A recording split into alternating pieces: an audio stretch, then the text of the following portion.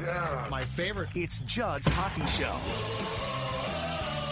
And what a day to do Judd's Hockey Show, coming off what might be one of the best regular season games in the National Hockey League all season. That's not hyperbole. It was fantastic.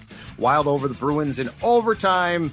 It is the weekly edition of Judd's Hockey Show, which means that Jesse Pierce, Bar Down Beauties, and the Wild beat reporter for NHL.com is on board, as is co-host Declan Goff. And before we get started, Deck, so Matt Zuccarello now week to week. Brodin is out, Spurgeon is out. Where would you suggest these young gentlemen go if they want to get right? Yeah, I would send Vinny Lettieri just right to Summit Orthopedics at this point, right? I mean, my God, takes a nasty slapper right off the ankle there, right off the boot of the skate. Oh, lower body, upper body, doesn't matter. Summit Orthopedics can help you out. Tons of locations in the metro area here in Minneapolis, St. Paul, plus a lot of other locations in the greater Minnesota area, too. You can learn more at summitortho.com. Just start sending all those guys. As you call up people from Iowa because you physically don't have bodies to play hockey anymore, send the injured guys over to Summit Orthopedics.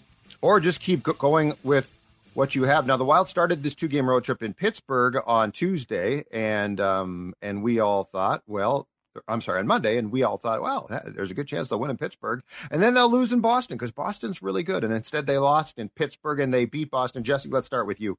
Marc-Andre Fleury, 39 years old last night, didn't get the start in Pittsburgh. And it actually made sense why they didn't start him in Pittsburgh. So I'm not here to debate that personally. But that performance last night was glorious because not only was he fantastic, I think he stopped 40 shots, but it also was, as I tweeted you during the game, the hockey of my youth. With him rolling all over the place, making incredible saves, but nothing technically sound, but everything for the most part brilliant.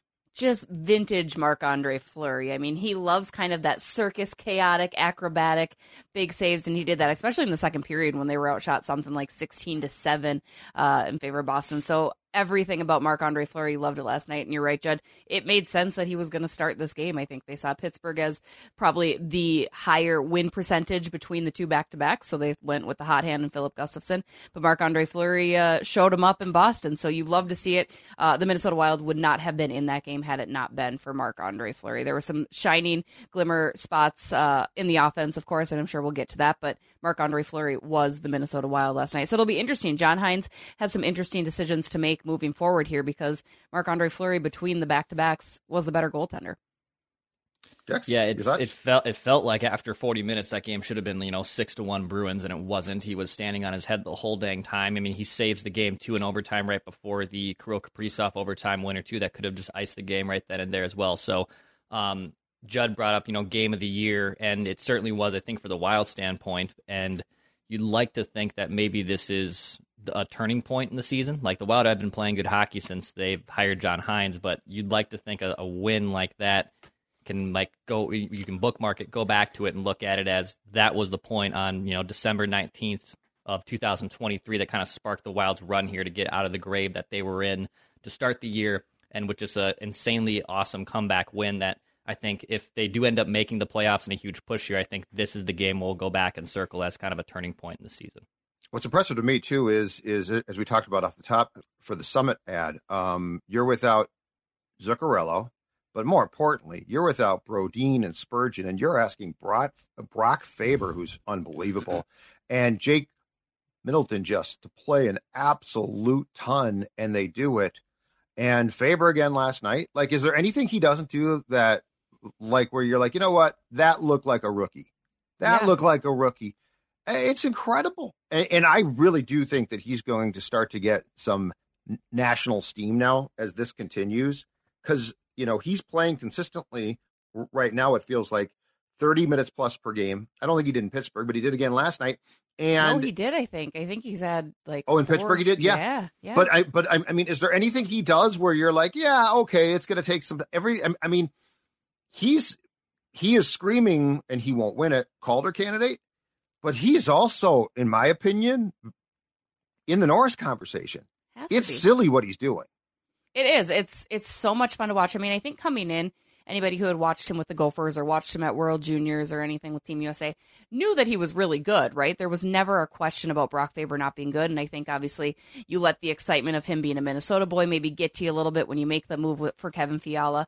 And there were still some question marks. I did not know that Brock Faber was this good in the way that he has translated into the National Hockey League. Again, we saw it a little bit last year, and it was amazing what he was able to do by stepping right in out of college last year, playing in the playoffs.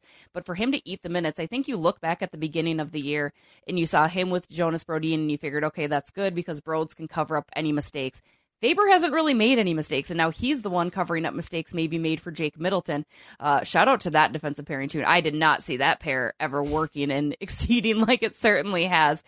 Tremendous. I mean, even Jake Middleton stepping up with that shot that Kaprizov scored on the rebound, too. I mean, I think that's the other thing, the other element to Brock Faber's game that we're missing is not only is he a 21-year-old kid who's eating up these minutes, playing on the top units for power play and penalty kill, but his offensive side has really come through. I know that was a big thing going back to Dean Evson at the beginning of the year saying he wants Broads and Fabes to really step in offensively so they can be that. And John Hines is getting just that. I mean, Brock Faber is pushing the play, getting it out, and, you know, forcing some of those breakouts and showing his offensive capability. So really, there is nothing this kid can not do. And he's just a nice dude, too. Down to earth, smart guy. I love to see it. Everything about it. Brock Faber, let's talk Norris. Let's do it. Get after it. It seems like these guys are like becoming unicorns. Like we saw this with Cale Makar, 4 years ago. He just steps in the playoffs and is amazing and turns into one of the best defensemen. Adam Fox won the Norris his second year in the NHL. Wild now have Brock Faber. Like it just, there's always trends and things that happen in all sports leagues. And it feels like finding your unicorn young defenseman that can do it all. Like, yeah, Brock Faber, I think his offensive game is even coming up here, which is the intriguing part, but he can obviously play 30 minutes. He can be reliable defensively, but you're seeing this around the league that I mean, obviously these guys are at the top of their positions basically, but they're also 25 years old and younger, which is the scary part. I mean, for years it was, the grizzled, Shea Webbers and Ryan Suters and all these guys that were veteran defensemen in their late 20s, 30s, still logging 30 minutes. These guys are, haven't really hit their true prime yet. They're under 25 years old, and they're arguably the best players at their position in the league. Can I mention something that all three of those players have in common? College hockey, baby. College hockey, which I think is finally starting to get the recognition and steam that it deserves. I mean, it's becoming more competitive. You have guys like this that are going to play college hockey for 2, 3, 4 years even. And I think that's a shout out and a testament to where college hockey is going and the game that's grown there. So I love it. I love me some college hockey. It's my favorite. Oh yeah. And I'm with you. I watched Faber with the Gophers, not like intensely, but I watched him a lot or intently. But I had no idea. And I mean, he wasn't on the power play here. Bobby Motzko, what were you doing, baby? Like, I know your team was good last year, but I mean, this kid looks like, he can run a National Hockey League power play. The one thing too is, and this guy has certainly come under some heat for probably off the ice stuff of late. But when you look at that Middleton Faber pairing, shout out to Bill Guerin there, because he obtained. I don't even remember if I had heard of Jake when they acquired him in that trade deadline move from the Sharks, and when they were basically forced to trade Fiala, right? We're all like, oh, good, at least they got a local defenseman back, and that's great. But those trades are going to turn out to be, I think, two of his best. Like that Fiala trade, the Wild is winning that trade. Mm-hmm. I don't care what Kevin does. And yes, he's very good. And yes, he's productive points-wise. But when I watch Brock play, like, how many of these guys exist, to Dex's point, right? Like when the Rangers traded for Fox, or when Makar comes down the pike, you're like, oh man, those teams are so fortunate to have that guy. Credit to Spurge and Brodin, I think, is incredibly steady. They ain't Brock Faber though. And I know that might sound ridiculous, but when I look at the Brock Faber skill set and what he does, Brodin has his thing and Spurge has overachieved his entire career.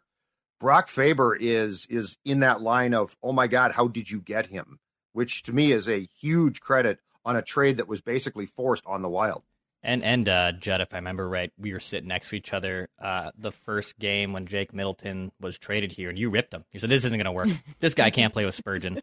this is going to be a thing. Yeah. He turned over the puck for a goal, I think, his first game. Yeah. I think he looked at me and said, what the hell is Bill Guerin doing with this guy? This guy's not going to work well. Yeah. And Mitzi struggled this year. Like, he's really struggled. My favorite thing about Jake Middleton is he always jokes. He's like, well, I was the guy picked before Connor McDavid because he was the last overall pick the year before Connor McDavid was selected number one overall.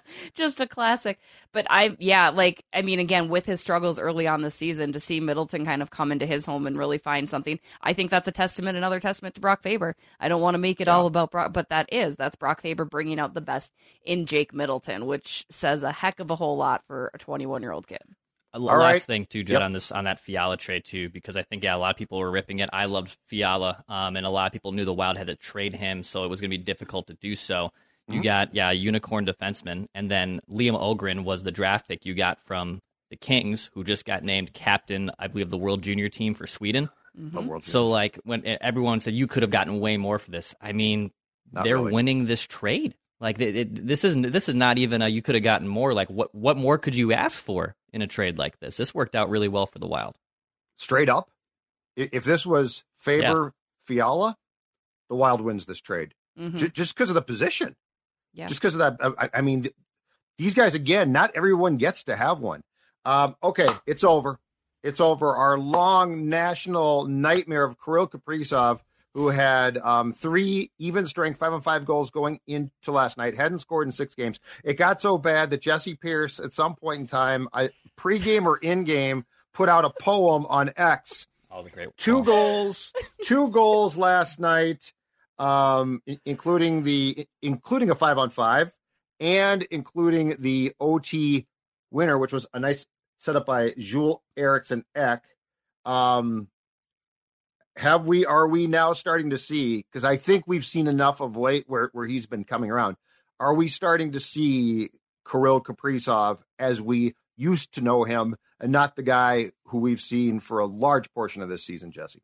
I hope so. I mean, it's funny, that poem I put out a poem probably once a game just because I enjoy doing it. It's not rare, and I don't know that sparked him. I think I put him on the naughty list this year for Bard on Beauty's episode, so I think that was probably really the dagger. He was like, oh no, I can't miss that. That was a terrible Russian accent.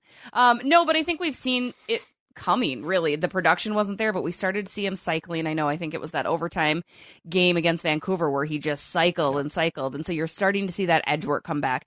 Again, that was always my bigger concern. I figured the goals would maybe eventually come, but it was just he wasn't looking like himself.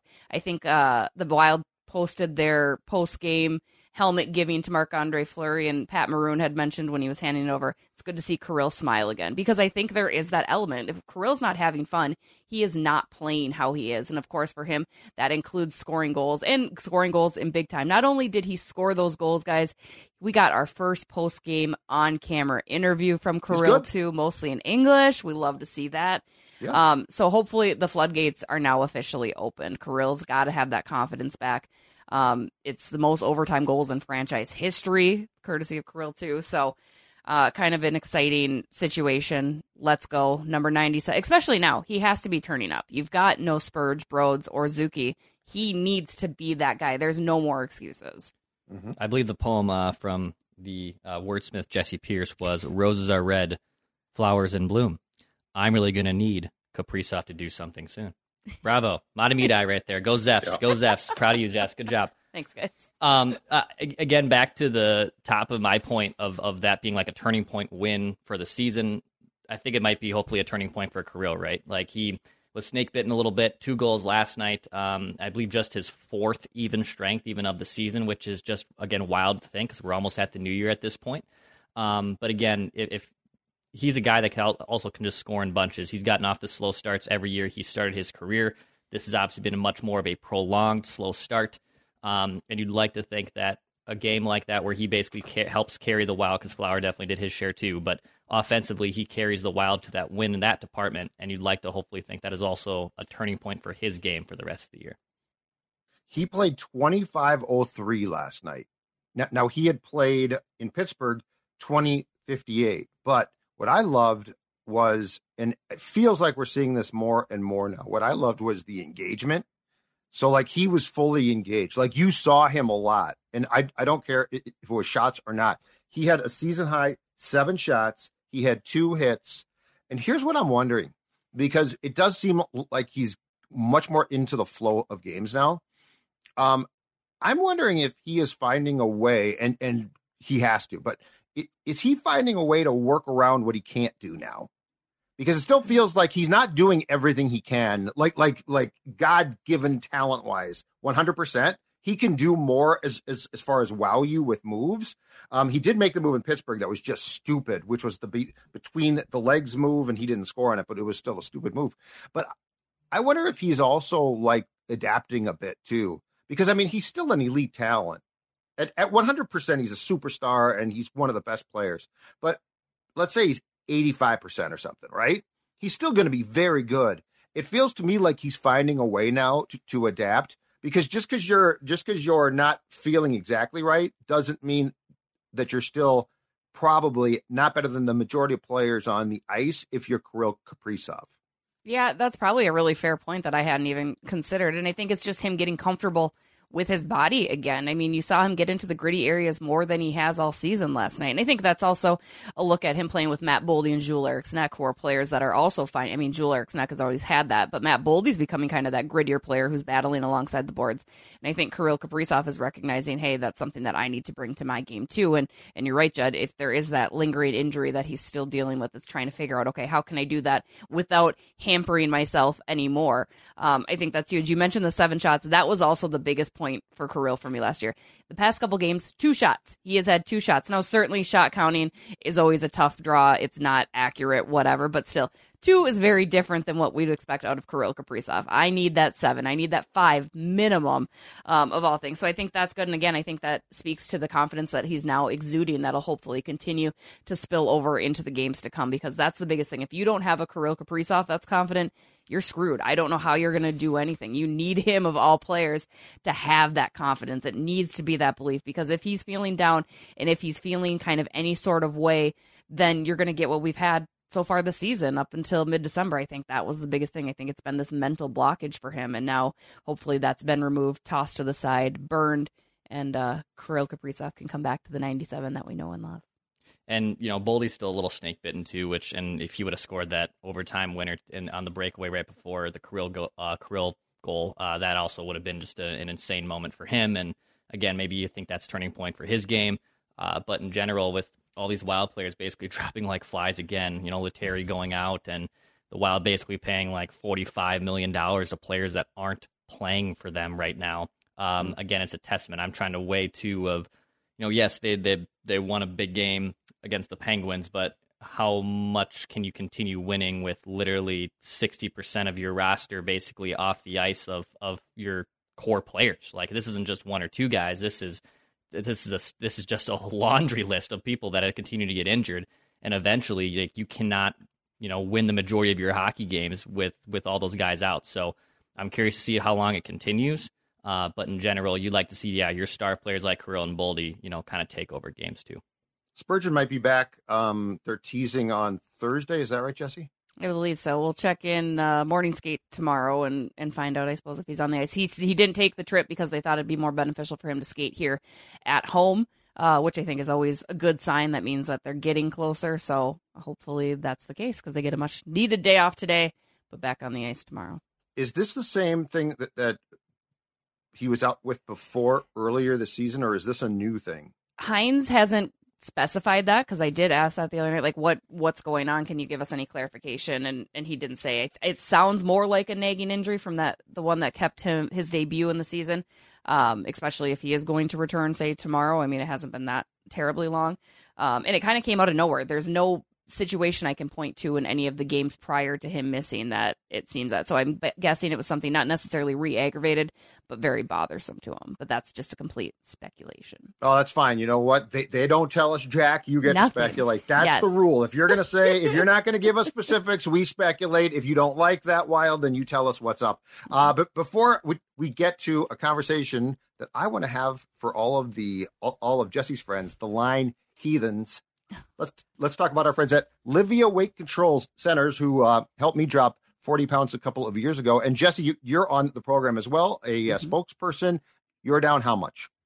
32 pounds. Well, congratulations. That is awesome. And guess what, folks? This program works. And if you join today, you're going to get your first 8 weeks for free. That's right. Everyone loves something for free, right? How would you like to start dropping weight before January 1st? 8 weeks for free. Voted Minnesota's best weight loss program 3 years in a row. 855-GO-LIVEA, Livea.com. Livea.com. Jesse Pierce, Judd Zolgad. We can both attest to you that this program works and will help you keep the weight off. All right. I know Eriksson Ek set up Kaprizov, and it was very nice for the OTGWG. I've always wanted to say that goal last night. But can I run an idea past you guys with Zuki out? What would you guys think about moving Rossi back to the first line? Because right now, Marco's on a line with Hartman and Foligno, which really strikes me as an Ek type of line. And this is not because of Ek. Ek has done nothing wrong. I think Ek is an underrated, really good player. So let's make that clear. But my reasoning is this. I think Marco Rossi deserves to play with guys who have more skill. And I don't see a compelling case that I'm like wrong. Like, he doesn't look lazy to me. He doesn't look. So what would you guys think if Zuccarello indeed is going to be week to week, which in hockey terms is long term? What would you think of juggling the two centers just to get Rossi back with more skilled guys? Declan, start with you. Yeah, I would do it. And, I've been a proponent of, having Ek play with top players because he basically never gets to, not because he doesn't have the skill set to it, just his skill set is more suited for a grinding type and a guy who can get greasy goals in front of the net and do things that, can pester opponents. But in general, I think that Ek being on a line with Hartman and Foligno just fits better of his game. And that doesn't mean that Ek still can contribute offensively, and that line can. I mean, Ryan Hartman scored a big goal last night, so it's possible. And you'd like to see Marco, I think, get an extended look with Kirill Kaprizov because, he is part of your future plans here. We've been hearing about Marco Rossi forever. He's finally, blossomed to a degree finally in this season, and you don't want to see him just not wasting away, but being on a line with two guys that probably aren't the best for his skill set. So, I would swap those two immediately if I have to. Again, they're winning games, so it's kind of, are they going to force their hand to make changes? Probably not, but I will say, and Jess probably can touch on this more, John Hynes is not afraid to scramble lines and do something different too, so I guess it wouldn't shock me that much either. I mean, that's the nice thing about a new coach, right, is it's a clean slate for everybody. He doesn't really know. I mean, certainly he felt out the policy wasn't going to come in and make wholesale changes, but it's kind of him getting to play and mix and match as he sees fit. But I agree, mostly because I literally cringed, you guys, last night when I saw Foligno, Rossi, Hartman. I was like, ugh, like it sent a shiver down my spine. I just did not care for it. Yes, I have liked Boldy, Ek, and Kaprizov together more than I think I thought I would. No discredit to Ek or anything. I just was kind of curious about that. Right. But it's worked well, but I agree. I think bump Rossi up. I would even like to see Maroon kind of bump down and put Vinny Lettieri with Johansson and Gaudreau just to kind of see what that third line could ignite. That would be the other change, but otherwise I would absolutely swap Eriksson Ek and Rossi and put that back together. And the reason why I think that the change makes sense as well is in Pittsburgh, and this was a good switch by Hynes last night. In Pittsburgh, Johansson was on what is technically the second line with Hartman and Rossi, and Johansson, who, glory be to God, scored a goal last night, got bumped down to the third line with Gaudreau and Maroon because he's been doing nothing. So, like, once you take him off, like if he's playing well, which he has not for a long time, but when he's playing well, I'm like, okay, he's got some talent if he's going well to play with Rossi. But if you're going to go with basically a second line grinder line, which is okay, that's fine with me. Mm-hmm. I want Eriksson Ek there, and I want Rossi, unless they see something with Rossi that we don't, but I think he does what he's asked. So I just think that there's subtle changes because they do have so many guys out. Last question for you, Jesse. How long do you think that Faber and Middleton especially can continue to play like this? Because we all know they're playing a ton, which is great. They play great, but the shortcomings of having to play every time you have to have the Goose or the Merrill step on the ice, you are tempting the fate of a goal against. Especially when Goose looked like he unleashed, Jess. He got, and I cannot see John Merrill on the ice. The penalty was terrible. Like, I can't. The Goose penalty. What are you doing? Get your stick down, dude. I mean, and again, and we've talked about it at length, and it's beating a dead horse, but they're old and they just can't do it anymore. And clearly Brock Faber's showing that. Like, it's got to hurt. Yeah, like you're moving. I can't even move up and down the ice like that. Like, dude, it's okay. No shame in your game. That's all right.